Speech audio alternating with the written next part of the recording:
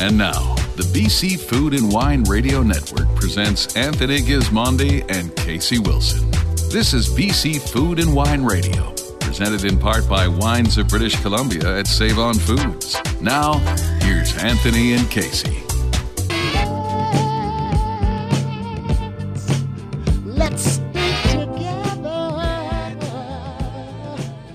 Hello, everyone, and welcome to today's show. I'm Tony Gismondi. I'm Casey Wilson. I'm a shaggy dog, and Casey's got a haircut.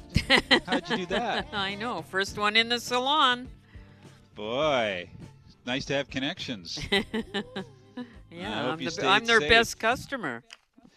Folks, we have a very busy show today, an important show. We're going to kick off with an interview from Italy, which makes me very happy to find out a little bit about how things are going up in northern Italy. They were hit so hard by COVID-19, and they're rebounding much as we are. So we'll talk with Clemens Legator from Alois Legator. Then on to an even bigger issue in BC. Ian Tossinson joins us from the BC Restaurant Association. Casey, we're going to talk about this slow opening up of BC restaurants. Have you been in one yet? I haven't, Tony, but I'm walking by them. And you're walking by them. All the chains are open, the upscale chains, which I think have very good COVID-19 protocols. So we'll talk about how restaurants are going to open up, what it's going to be like, or what you might expect. And then Mike Daly joins us from the District Wine Village, still underway, planning to open later this year in the South Okanagan. This is a very cool project in which there will be room for a number of new wineries to open in one location. Something like the Ghetto that they have down in Compton, California, where all these wineries share sites, and it's going to be fun. So we'll catch up with Mike and talk about that, and lots of food and wine, and maybe we'll have time to mention our newsletter at Gismondi on Wine comes out tomorrow, Casey, with a big cheese story on it. Great. That's it now. Hold on to your seats. We'll be right back. Clemens Legator live from Alto Adige in northern Italy. There's more to come. This is the BC Food and Wine Radio Network, presented in part by Wines of British Columbia at Save-On Foods. The BC wine industry is all about people crafting products with passion. Save-On Foods is proud to support our local wine industry by carrying the world's largest selection of BC VQA wines from producers all across our province. That's over 1,200 labels from more than 160 vineyards, plus there are new ones added all the time. Wines of British Columbia at select Save-On Foods locations. For special offers, in-store and online, visit saveonfoods.com/wine. Mount Boucherie Estate Winery may be closed for the time being, but that doesn't mean you don't have access to their amazing wines. Check out their open online store today for fantastic curbside specials. Right now, get a 20% local discount on feature wines. Wine Club members, you get a 30% discount. And don't forget they offer free shipping in BC and Alberta on all case orders. For more information, awesome deals, and updated developments, please visit mtboucherie.com. Calling all winemakers, craft brewers, cider makers, or artisan distillers. Canada's first wine village is coming, and you could be a part of it. Located at the gateway to Canada's wine capital in Oliver, the village provides turnkey, low-capital production facilities that are available for lease starting now. But with space for only 16 artisan producers, the time to act is now to be part of history and start crafting your unique story. To learn more, visit districtwinevillage.com. Now back to BC Food and Wine Radio. Here's Anthony Gismondi and Casey Wilson.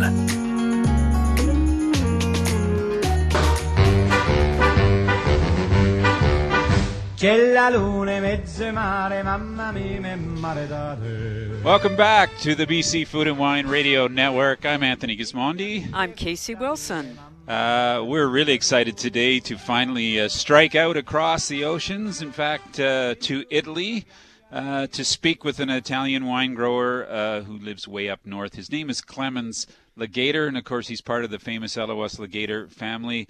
Clemens, how are you today? Very well. Thank you, Anthony and Casey, for inviting me. It's so exciting for us to have a chance to talk to you and to catch up a bit. And I guess I want to ask how your family is to start with, and how everybody in Italy is making out with this crazy pandemic. It's just strange. I think globally speaking, I don't know, completely strange situation. And I think also here in northern Italy, we were probably affected a little bit harder than maybe in other parts. We in Alto Adige, which is the northern region in Italy, we are probably a little bit safer here, but I think a little bit further south in Lombardia and or Piemonte, or it was a hard time. I think now people start to yes, I think life starts to get a little bit as near as what people might call normal, but I think still a little bit, slowly, I would say we get there. And maybe what we are used to, but you're staying in your own region then, Clemens?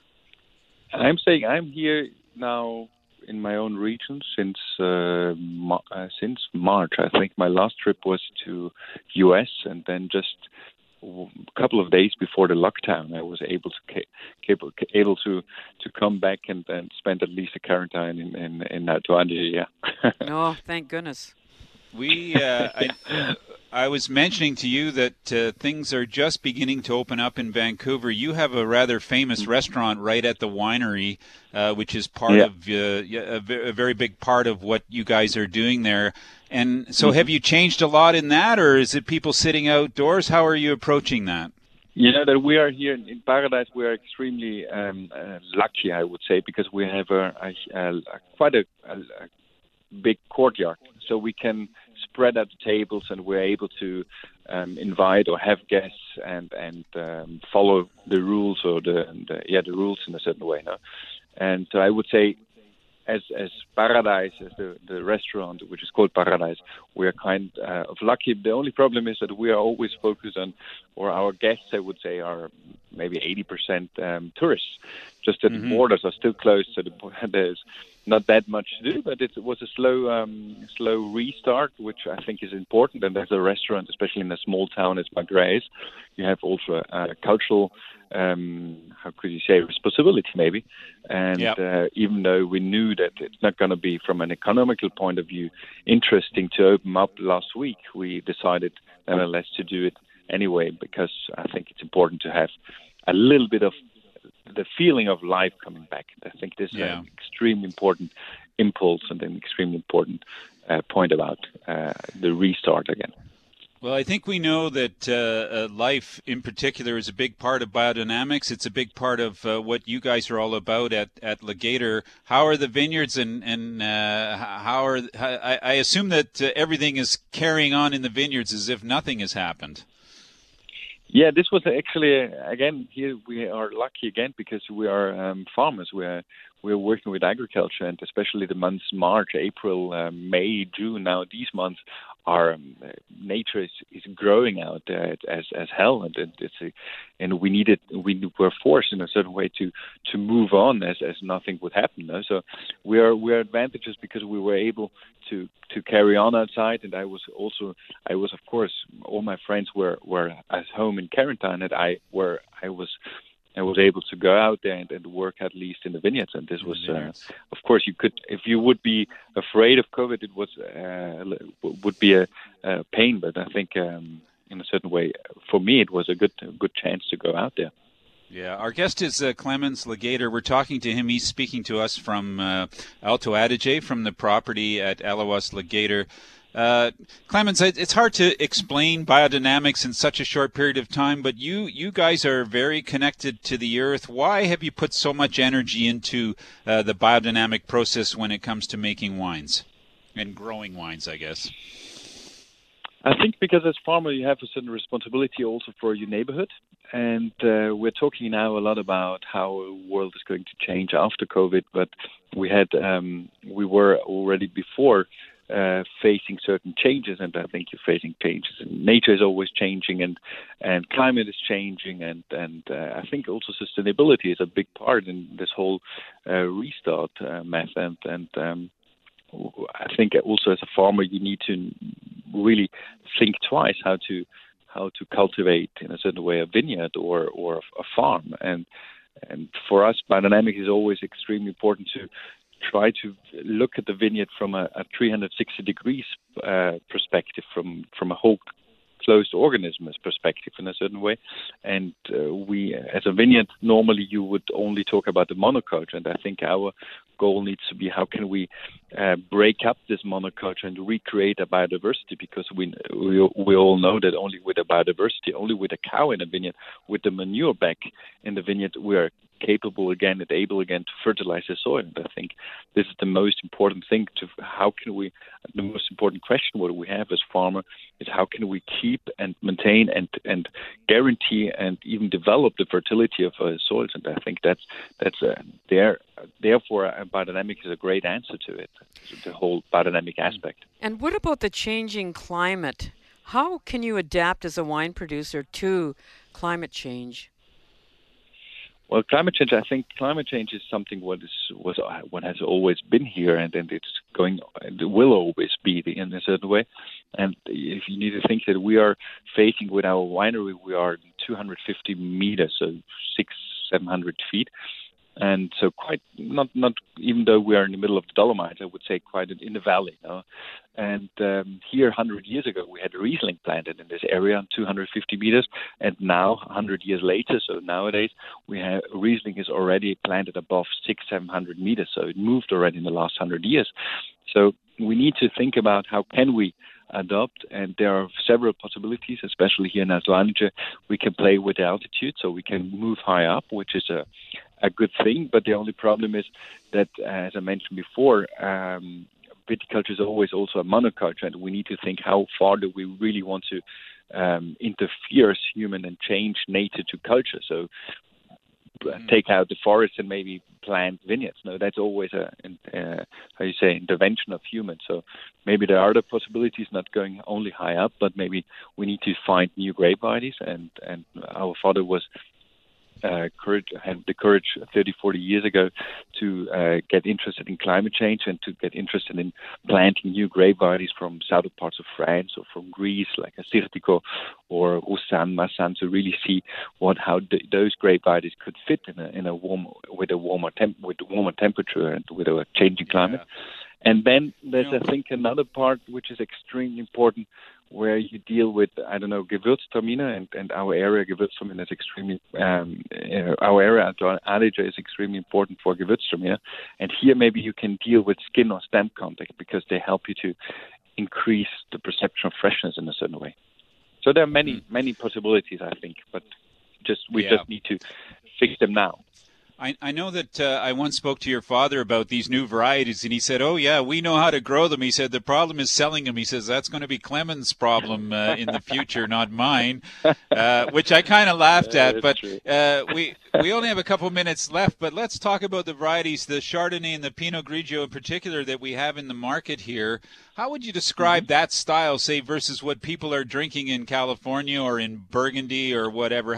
What is the Alto Adige style of Chardonnay and Pinot Grigio, and the Legator style, I guess? I think for both, that's a good point. No, I think also we as a winery, we have our style of Chardonnay or Pinot Grigio, or in general. But I think for both of them, one aspect is doing very well here is important for those grape varieties is the dolomitic limestone. So both of especially also the Chardonnay, needs this dolomitic limestone because it gets this, in a certain way, structure, but at the same time, with the cooler alpine climate and this cooler breed, we keep the minerality, we keep the freshness, we keep the preciseness from this wine, which is extremely important for us to really make Chardonnay, which are not just structured, where Chardonnay sometimes can tend to be a little bit too structured, but to really give them this kick, this freshness kick, this preciseness, which is important. I think the whole combination of terroir, I would say, gives them a certain expression. What maybe in Napa is different, or in Burgundy is different. I think, trying to really have Clemens, what is your Comet project about?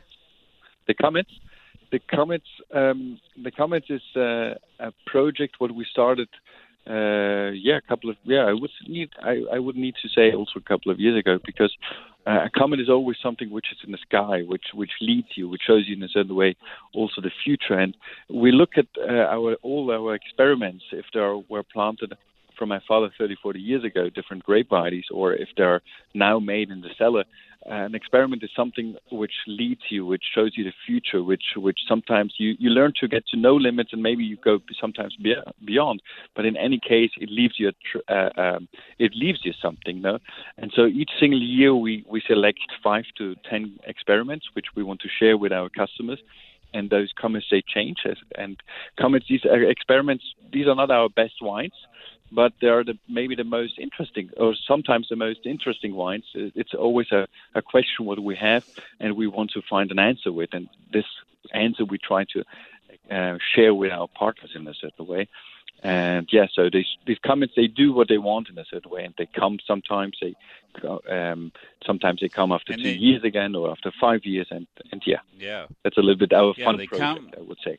I like how they come, and they may come back. Hey, Clemens, it's great to chat with you. What we'll do is we'll stick up on our website and social media. We'll let people know where they can pick up some of your wines this weekend to help support you guys and what's going on. It's really important that we hear from you, and we hear the energy and the positivity from Italy. We know things will come back slowly, but they will come back. So thanks so much for joining us today on the BC Food and Wine Radio Network. Very much. Thank you. Thank you very much for your time. Hey, you're welcome. Clemens Legator from Alois Legator. Really a fantastic place to visit. The next time you get to go to Italy and you go to northern Italy, you want to stop by there and have lunch at that magnificent winery and restaurant. We'll take a quick break. Plenty more coming up on the BC Food and Wine Radio Show. I'm Tony Gismondi. I'm Casey Wilson. We'll be right back. There's more to come. This is the BC Food and Wine Radio Network, presented in part by Wines of British Columbia at Save-On Foods. Black Hills Estate Winery invites you to raise a glass with them this spring to celebrate the start of their 20th anniversary season. They're offering free shipping when you place an order, purchasing 6 bottles or more, so you can experience some of their new spring releases, like their elegant Chardonnay and Carmenere, while relaxing at home. Check in with them at blackhillswinery.com to find the latest news. And for more information, make sure to like them on Facebook or follow them on Instagram. The upper bench of BC's Similkameen Valley, a special place that's the source of some of Canada's best wines. Here, nestled in a sun-laden stony corner of the mountains, you'll find Clos de Soleil Winery. And even though now's not the time to physically explore the Similkameen, you can still get a taste of it. Clos de Soleil blends age-old Bordeaux varieties and a unique Similkameen minerality into elegant, age-worthy, distinctively terroir-driven wines. Available online at closdesoleil.ca with free shipping to your doorstep now on all orders. At family-owned Therapy Vineyards and Inn, their family like yours has made changes to daily routines. Now offering curbside pickup, or as always, order at therapyvineyards.com for convenient delivery to your home. Stay connected with Therapy Vineyards through their newly launched video series, along with great spring offers. From their family to yours, they look forward to welcoming you to beautiful Naramata soon.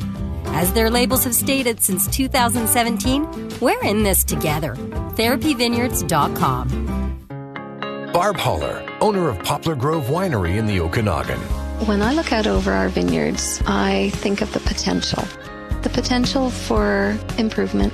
How can I do things differently? How can I be more sustainable? How can I do things that improve viticulture practice? And bottom line, how can it improve the wine? Poplar Grove, available at private fine wine stores. Join the wine club at poplargrove.ca. Please enjoy responsibly. Now back to BC Food and Wine Radio. Here's Anthony Gismondi and Casey Wilson. Tell me something good.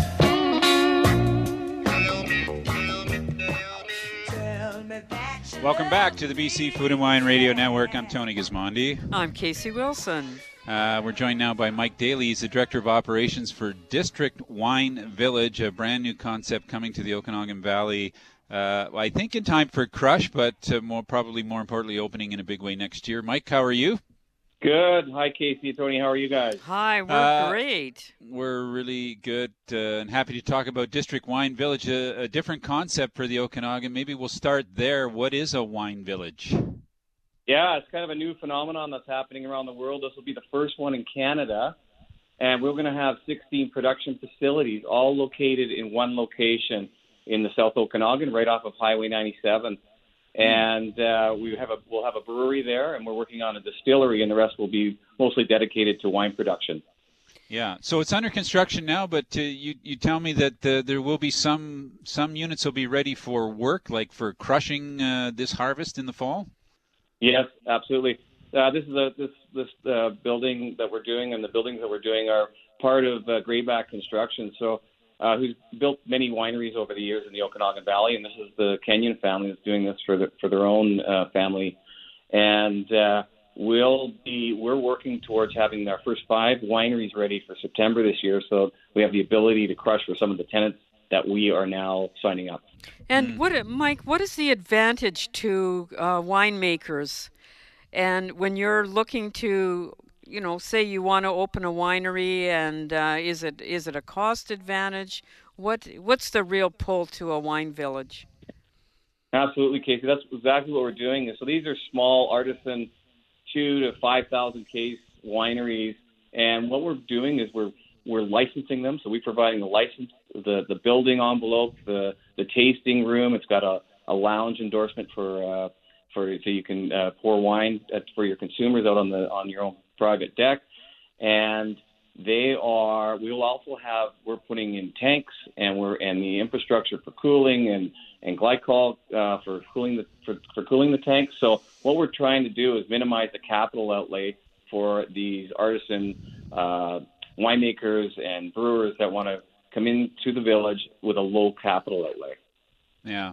So, they won't have bottling lines in all these 16. Will someone come in to do that, or will there be one for the property, or? Yeah, so we designed the village. It's built in a circle or a hub, and we have a service road that's intended for our shared crush facility, and things like bottling. So you have the ability to bring in the mobile bottling line right to back of door, and then they can go on to the next winery or move on to another location. So the whole build and infrastructure is built around accommodating those type of needs. What about quality? Can I sign up and go in there and do what I want? Are there any restrictions on the kind of product I make, or will you control that, or at least push it in some direction? Yeah, we really want for people to be able to share and create their own artisan products.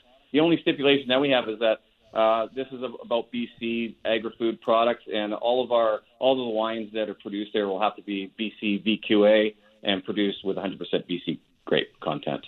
Nice. That's the only restriction that we have in place. And Mike, what will the breakdown be between wineries, cideries, and breweries? I would say we're and as people are signing up, we'll be predominantly winery focused. But we have a brewer that's coming in, and they're super excited because not everybody, when you come in these groups, and we're going to have the ability to accept the tourist bus and so forth coming in unannounced into our facility, because we have that infrastructure built in place and turnarounds for buses and so forth and for cars. We have car charging stations for electric vehicles. So that's the whole premise behind is having that ability to have people come in and enjoy. We have a culinary building as well, so we'll have food services there and focusing once again on local artisan food. Our guest is Mike Daly. He's the Director of Operations at District Wine Village, planning to open next year in the South Okanagan, but ready for some people this crush. Mike, who is the customer? Who is this person that you're looking for that's coming to see you? Is it a guy? Is it a woman? Are they 100 years old? Are they 20 years old? What is it?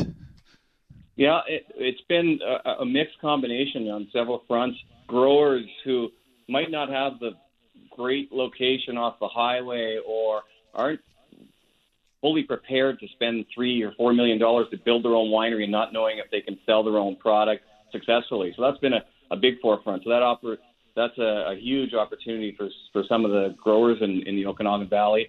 We've had many inquiries and people of interest that are established or fledgling winemakers in industry that are looking to begin their own business and create their own craft in their own way. So that's the other front. And we've had interest and inquiries from established wineries who are looking to start a second brand or a second label for themselves as well. So. That's great. What about planting vines? If a winemaker, a young winemaker comes to you and says, I want to plant a few acres, can you provide that also? Yeah, that is not our focus, to be honest with you. We've planted acreage, some grapes around the village, and that's more for aesthetics more than anything. But there is a number of larger growers in the valley who have grapes available if the growers don't, or they're looking into the marketplace to buy grapes on their own, basically. Yeah. Let's. I don't want to talk too much about COVID, but has it impacted you and opening next year? Does that? I assume it gives you a chance to see what's going on and how people will conduct business. Are you thinking about that as well? Yeah, absolutely. COVID obviously has affected us all, but I think we're feeling extremely fortunate. As you're probably aware, construction falls under essential services, so we've been able to continue along with the build on the village. So we haven't lost any ground in that front. So we've been very fortunate on that side, and we're also very fortunate the fact that if we were going to be opening the village this year, it would obviously have been not an ideal situation for us. But our plan is late spring of next year, so we're hoping that most of the dust will settle and we will be on the road to recovery by that time. We're very optimistic of that, and so we're feeling that we're in the right position for next year. Mm-hmm. What about sales itself? Will they be right at the winery, or is there a central store that would sell all of the products in the village? How is that going to work? Each winery building is individually licensed and will have their own front of house sales. So they'll be selling their own product that's under their own control, and they'll have to meet the regulations of licensing when they do so. And then there will be a wine club associated, which is a nicety of the wine village. Will be able to, for those returning customers or customers who have purchased product and you've now made a connection with, we'll have a club that will have the ability to direct deliver to consumers as well over the long term. It seems like you've thought of everything. But have you looked at a lot of facilities before you got involved in this?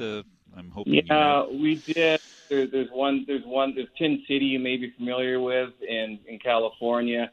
There's one in Yapa and Prosser, and then there's one just outside of Seattle, but that's more of a storefront style, which they're doing extremely well as well. But it's a no-brainer because it's a one-stop shop for people.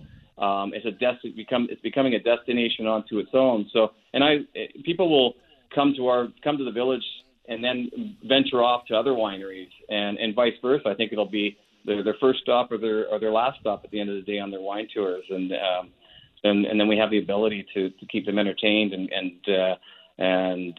keep them and give them a great variety of product all in one location. Yeah. District Wine Village. So we say this is at the north end of Oliver. Is that a good thing to say, or how would you describe the actual location? It is just past Gallagher Lake. If you're heading to the north, it's right off the highway, just at the McIntyre Bluffs, kind of our backdrop. Nice. And the official turnoff from both locations off the highway and signage and so forth. So it's easy to find, and you can also go on to districtwinevillage.com, and that'll lead you to the way as well, and we'll answer any questions. We have an inquiry page there. We're still looking to bring more wineries into the village, so that's our focus over the next few months, and we can answer any of those questions that individuals have for us. And you have a large amphitheater, and I can't wait for your opening, Mike. Oh, it'll be amazing. We're going to start booking up events for that and entertainment. And then there will be times when it might be someone playing a piano down in the center square, depending on the day or time of year, right? So, and then we've just to give you another little insight, we've actually just came up just to extend our season. The business plan's built around, as it is in the Okanagan, around the eight months of the year, but we're going to take our center oval that we have for entertainment, and we're actually going to put in pipes into the ground below slab, and we're going to actually turn it into an ice oval for the winter for the locals to come and visit us as well. So. Sounds like you're ready to roll. We see a bit of time and a bit more construction. Mike, thanks so much for joining us today to speak about District Wine Village. Correct, you are districtwinevillage.com if you want to contact them or you have more questions about how this is going to work. If you're interested in opening a winery and this is your chance, check it out there. Thank you, Mike. Thanks to you both. Have a great day. You too. Yeah. See you soon. Mike Daly, Director of Operations, District Wine Village, just outside of the town, just north of the town of Oliver, on your way to the famous McIntyre Bluff. Casey, have you climbed McIntyre Bluff? I haven't, Tony. I'm going to be in the Wine Village. I'm going to be in that amphitheater. I'll climb up the top of the bluff and I'll wave at you. Yeah, this I want to see. Okay. We're going to take a quick break. Stick around. Don't go anywhere. Up next, Ian Tossenson joins us. He's the head of the BC Restaurant Association, and we are going to talk about the slow reopening of restaurants across the province. There's more to come. This is the BC Food and Wine Radio Network, presented in part by Wines of British Columbia at Save-On Foods. The BC wine industry is all about people. People crafting products with passion. Save-On Foods is proud to support our local wine industry by carrying the world's largest selection of BC VQA wines from producers all across our province. That's over 1,200 labels from more than 160 vineyards, plus there are new ones added all the time. Wines of British Columbia at select Save-On Foods locations. For special offers, in-store and online, visit saveonfoods.com/wine.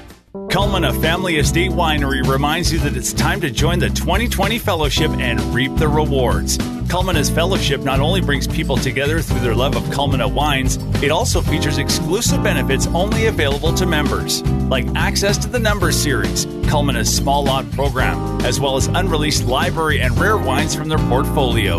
For details, visit culmina.ca.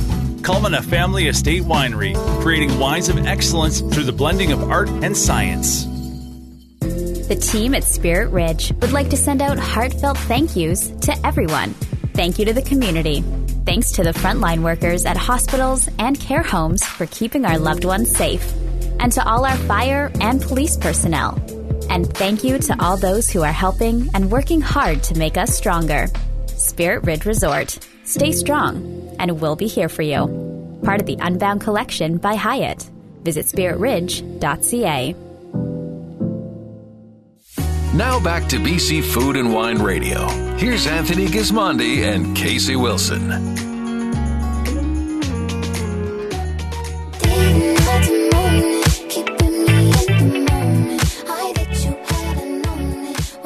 Welcome back to the BC Food and Wine Radio Network. I'm Tony Gismondi. I'm Casey Wilson. Our next friend, I don't know if he was how well he knew Dr. Bonnie Henry, but I imagine they're almost attached at the hip this month. Ian Tossenson is the president and CEO of the BC Restaurant Association, which is slowly getting ready to reopen. Ian, welcome to the show. We have a ton of questions, and I'm going to start with what people are saying in surveys, and I think it's so true that about a third of guests are ready to come back, a third are thinking about it, and a third are not coming back until they get a vaccine. It's crazy out there. Yeah, it really is, and thanks for having me on. You're absolutely right. I mean, the pent-up demand, I mean, those that will never come out of their houses, I don't think even when there's a vaccination. So that's really difficult for the restaurant owner to kind of plan this through. So they're dealing with all sorts of stuff, unknowns, because they have to provide a safe environment for staff and their guests. And but some employees are a little bit reluctant to come back. They don't know what it's like. Some clients or guests are the same way. Like, what's it going to look like? Are we going to be wearing hazmat suits? All that kind of stuff, right? So it's going to take a while for us to get the communication right and, assure everybody that, our provincial good friend, Dr. Henry, would never allow us to open it if she didn't feel comfortable that we could do it in a good way. Yes, and fortunately, the people I hang out with can't wait to get back to a restaurant after cooking for themselves. Yeah, I know that's so true, and we have a big push right now with the municipal governments all across British Columbia on patios, and we have overwhelming support by municipal governments to expand patios, to put them in alleyways, parking stalls, on the sidewalks, because it's a health and safety issue. Because again, Dr. Henry Feltz feels that's a better place to be, but it also helps a little bit with the capacity issue, because when we open, we are under an order that no more than 50%. And as you guys know, no restaurant can operate at 50% capacity. No. That won't last very long. You're telling your members, one of the things you're telling your members is be different and be great.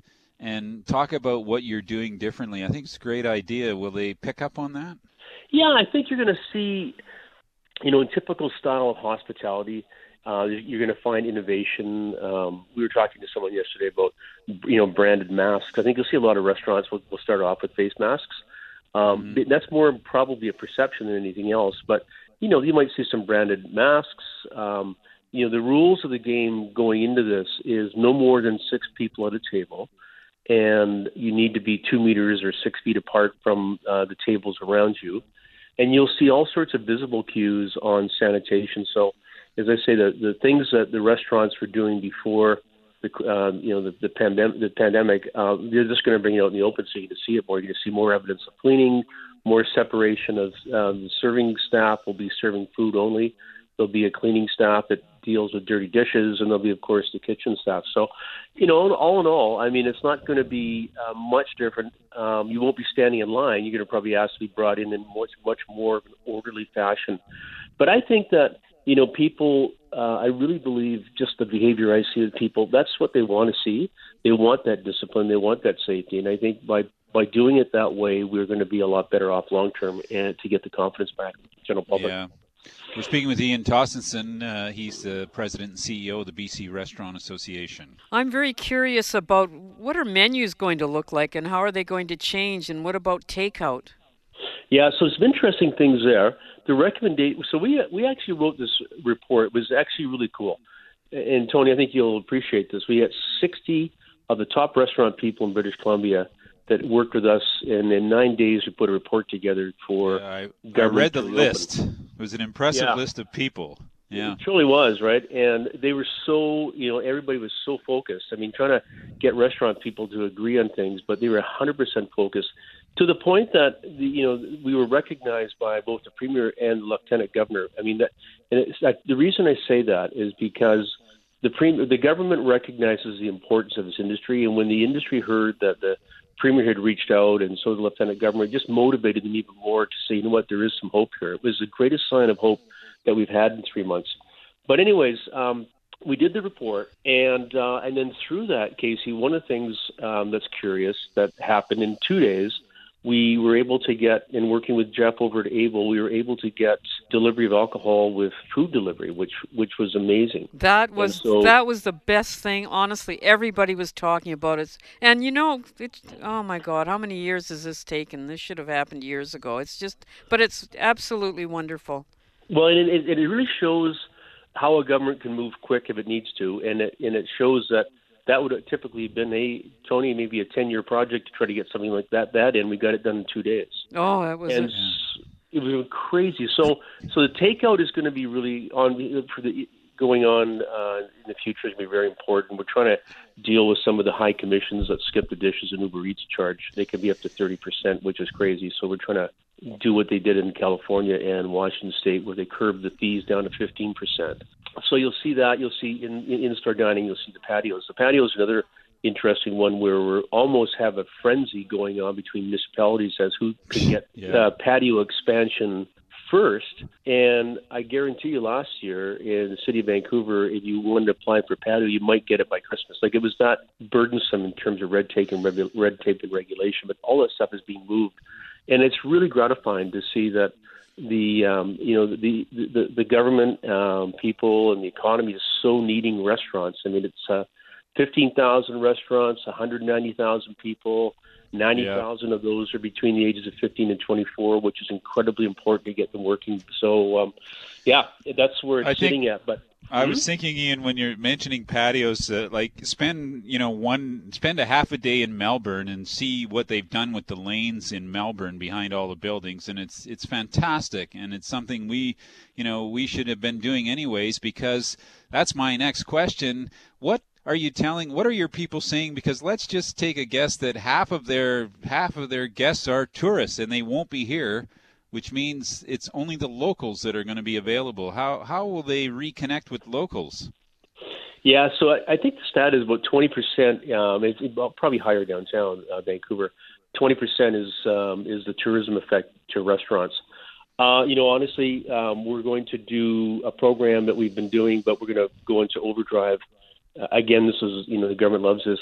Eat, Drink Local will get the BC Wine Industry, Able, and with all the pubs, Craft Brewer Guild, and ourselves, and push this all throughout British Columbia. So we've got to get the domestic consumer out enjoying themselves. And I think that's why the government's so keen about doing some things here, because they realize that, if we have more patios and more, as you say, using creative spaces for patios, Tony, that it's just going to encourage more people to go out and, spend some money and get the economy going and go to the retailer next door. So it's going to really be an effort, I think, for the next year to, of course, because we won't have the tourists, but then, of course, we're limited to, not so much that restaurants do this, but, any groups have to be less than 50. So any private functions or weddings have to be less than 50. But we think if we do this right, which we will, we'll slowly ease those restrictions and maybe get to 60 and maybe 75%, maybe by, somewhere in the middle of the summer. Well, we have to be responsible, right? We have to show, I think we have to prove, particularly to Dr. Henry, that we can do it before she's going to give us any more rope, I think. Oh, yeah, you're right. I mean, if if going down the aisleway and Save on Foods the wrong way is any indication of the kind of trouble you're going to get into if you don't do it right, because I did that, and I went, I'm so sorry, and I had to back out, and it was a lady literally in a hazmat suit going, you should know better. And I think service is going to be fantastic in the business, because there won't be as many servers with the, cutting back in the beginning. So you're going to have the top people in the restaurants. Yeah, you are. And, and I think you're going to see a lot of the public are actually going to be, the responsibility of a safe environment. The public is going to drive that as well. The interesting question that Dr. Henry answered, I had no answer for this, and I think maybe Samantha probably did, but how safe is it to be a server? And she said, it's perfectly fine, because you're going to see the server bring the food to the table and then back away. You're not going to be hanging out and talking. So that, that sort of, 20 or 30 seconds to drop the food off is not enough to cause any, potential problems. And so it's a very safe environment, but you will see probably, I think, as I said, some servers wearing masks to begin with.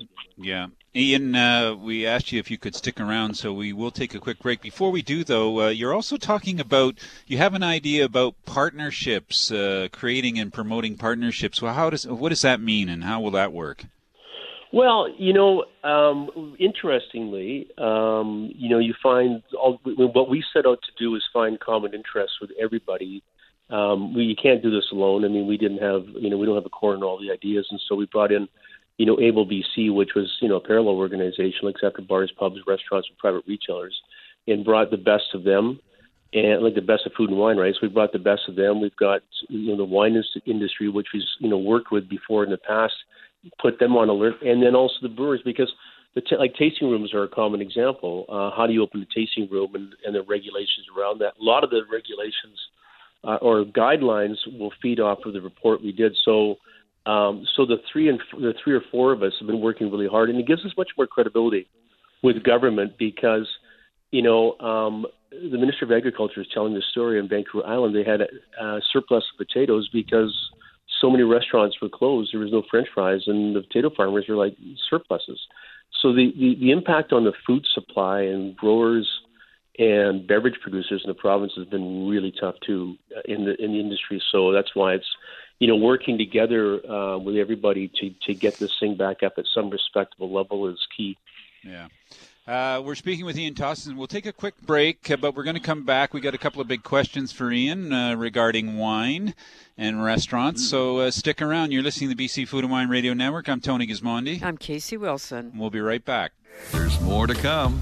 This is the BC Food and Wine Radio Network, presented in part by Wines of British Columbia at Save-On Foods. Come and get married in the land of Ing at Watermark Beach Resort in Osoyoos. Beachfront on Osoyoos Lake, Canada's warmest lake. One stop for all your wedding dreams. Gorgeous lakefront suites at Watermark Beach Resort for you, your family, and your friends. Farm-to-table South Okanagan cuisine. Dining and wining, laughing and celebrating. Deep in wine country.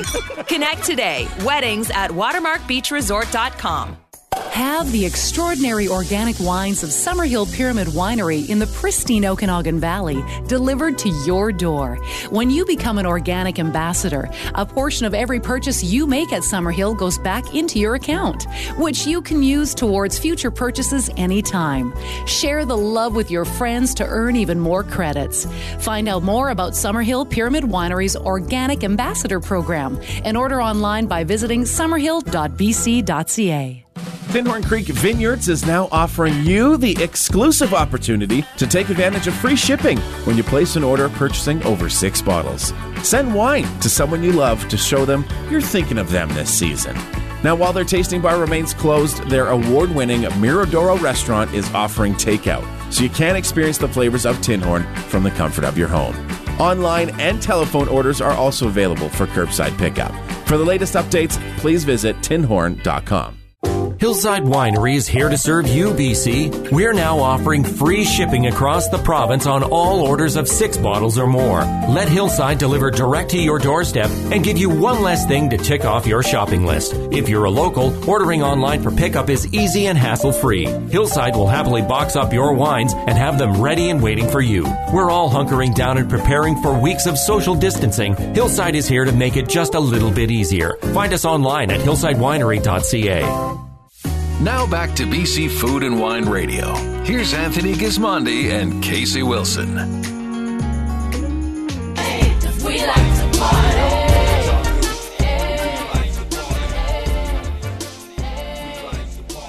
Welcome back to the BC Food and Wine Radio Network. I'm Tony Gismondi. I'm Casey Wilson, and we do like to party.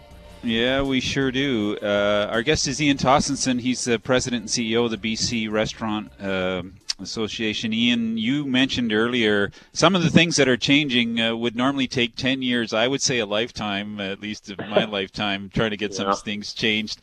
One of the biggest, most positive things I've heard after, during, and before, or at the end of this COVID, part 1, is the possibility of getting a real wholesale price for restaurants. I think it's desperately required. It's got to be the real thing, not some made-up, price. Or what can you tell us? Where are you at, and what's available? First of all, I don't think people even realize that restaurants pay retail prices for wine. Yeah, that's a good point. I mean, restaurants pay the same price as we pay.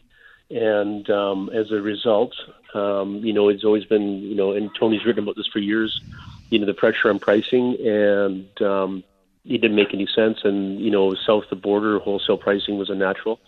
The government put together a group called BTAP, Business Technical Advisory Panel.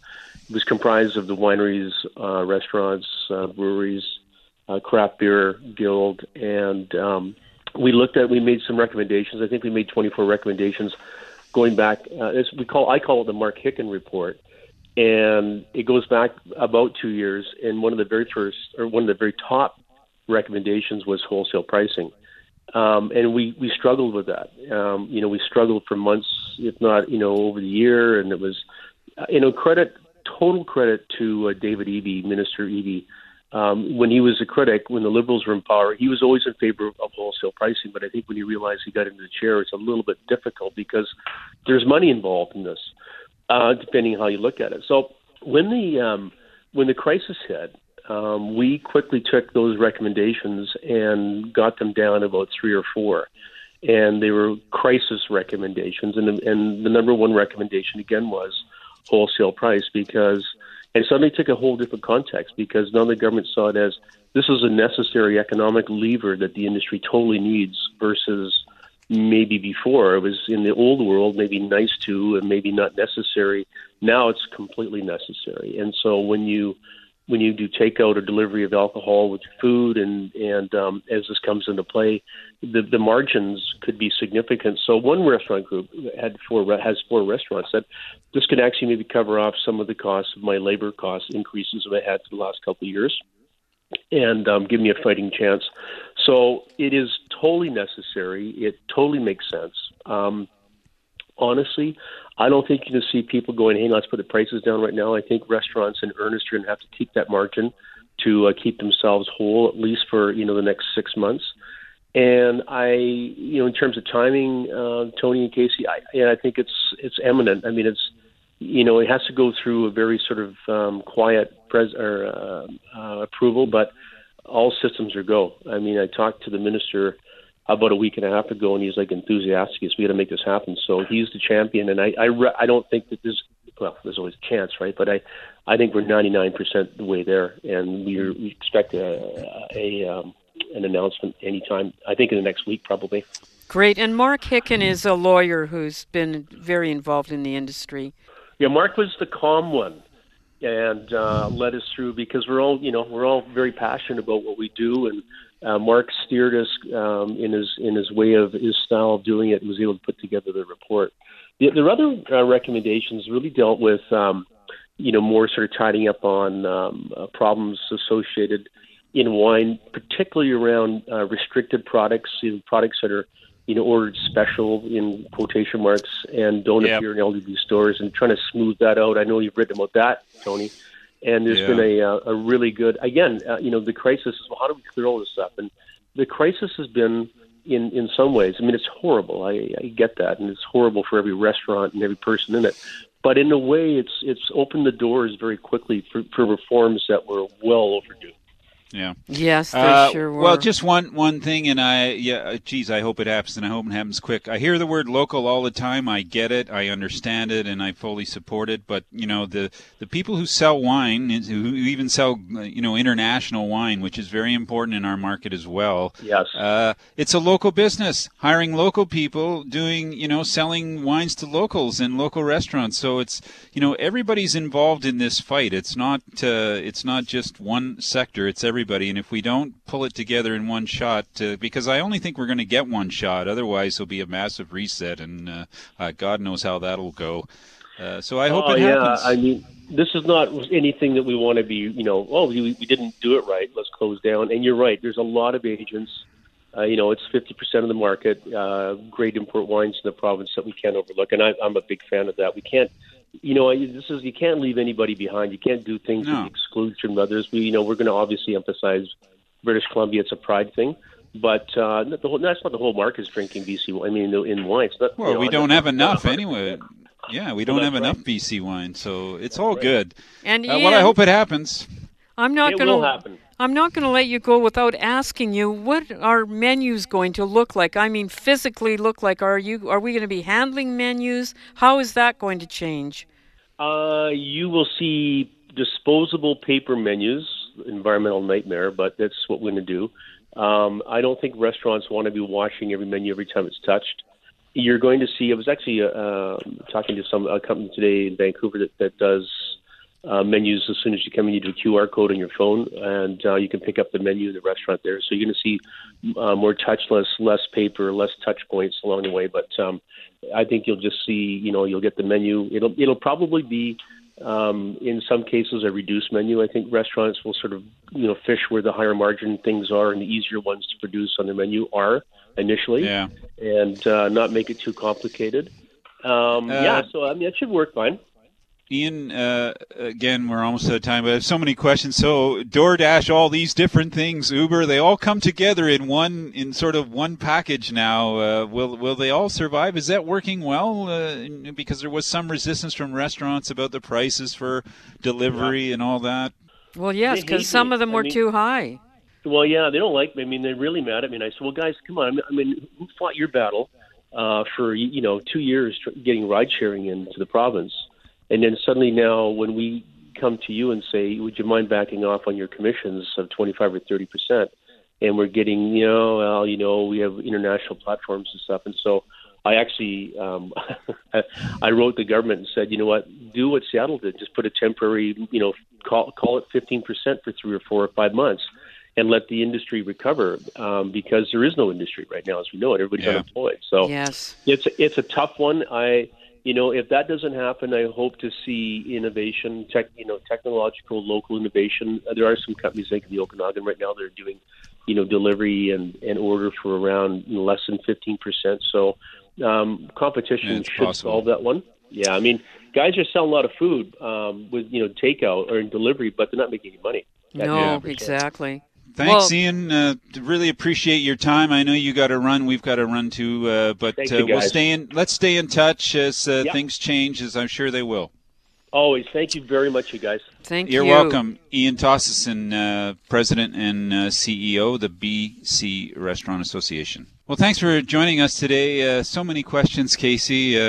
We can't fit them all in, but it's going to be interesting times for the next half a year for sure. Very interesting and great to get some of those ideas about what they're going to do. Yeah, and what I love most is I think it's not teaching, but it's illustrating to people how connected all of these things are. Growing wine, making wine, selling food, everything. Think about it, folks. It's one big pot. I'm Tony Gismondi. I'm Casey Wilson. Have a great weekend, and thanks for listening. That's it for today's show. Tune in again next week for Anthony Gismondi and Casey Wilson on the BC Food and Wine Radio Network. Presented in part by Wines of British Columbia at Save-On Foods. BC Food and Wine Radio is a TKS West production. Executive producer, Casey Wilson.